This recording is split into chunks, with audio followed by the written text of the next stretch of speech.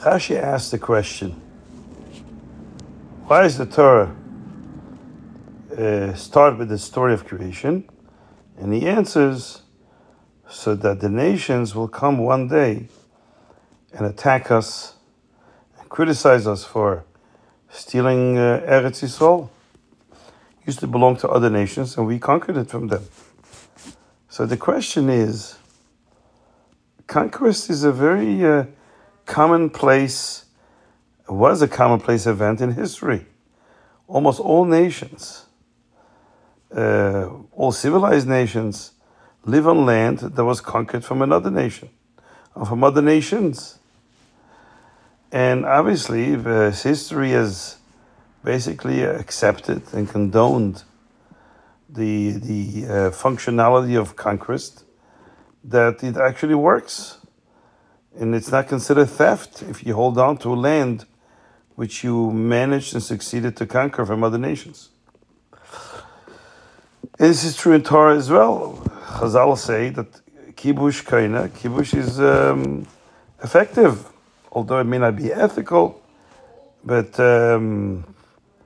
it's still, once after the fact, it belongs to you. It's not theft. You're living on land that you legally own. So why would the nation suddenly attack Jews and say, because you conquered at the time of Yeshua bin Nun, you conquered Eretz Yisrael, therefore you're a thief. Everybody conquers. Even those goyim themselves conquered land from other nations. Why would they accuse us? So the Rebbe says a powerful thing. Of course, conquest is something that people have accepted as a legitimate form of owning things. But the question is, with Eretz Yisrael, it's different.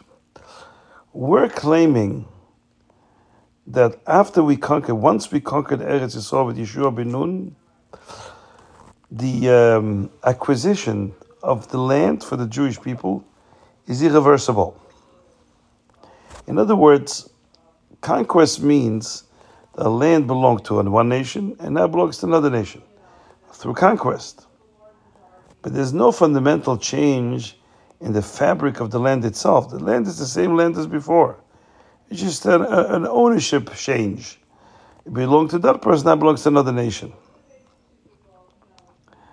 But the land is the same land. So what would happen if that original nation the land was wrestled away from them through conquest?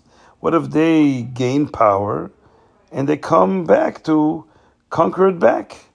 Then of course they would be now the legal owners of the land.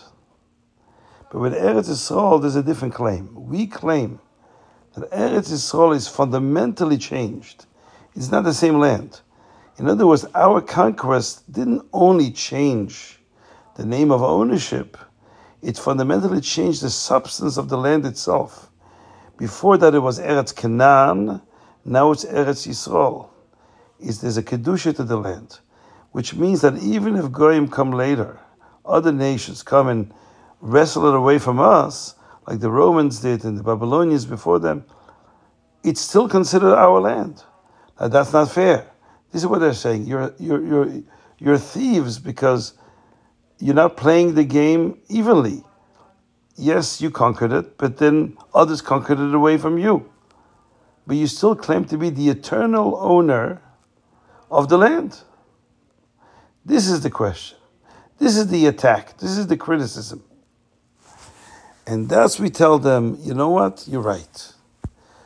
This is different. It is different. Because Hashem is the one who creates the world. And since He creates the world from nothingness, He also gives it its purpose, its meaning, its value, its intrinsic value.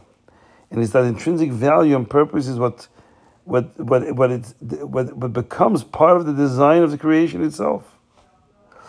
The land of Eretz Yisrael was to begin with designed during its creation so that this portion of land called Eretz Yisrael should belong to pagans before the Jews come in. And once the Jews come in, there's something built into the design of the land that it is a Jewish land, a land which its intrinsic identity is identified with the Jewish people. Once the Jews conquer, they reveal that inherent, objective substance, spiritual, divine substance that is embedded within the fabric of the land, that makes it intrinsically connected to the Jews, a relationship that can never be compromised in any way. So that's the answer to the nations. So we now understand what their question is and what their attack is. It's not just being irrational, like many anti-Semites play double standards. They accuse Jews of things they wouldn't accuse other nations of, as we see today in modern day Israel. We're talking about Goyim who are leveling a very consistent argument that we're not being consistent. We Jews are not being consistent. We believe in conquest, yet it's only a one-way game. We conquer and it's ours, but if somebody conquers it from us, we still claim ownership of it.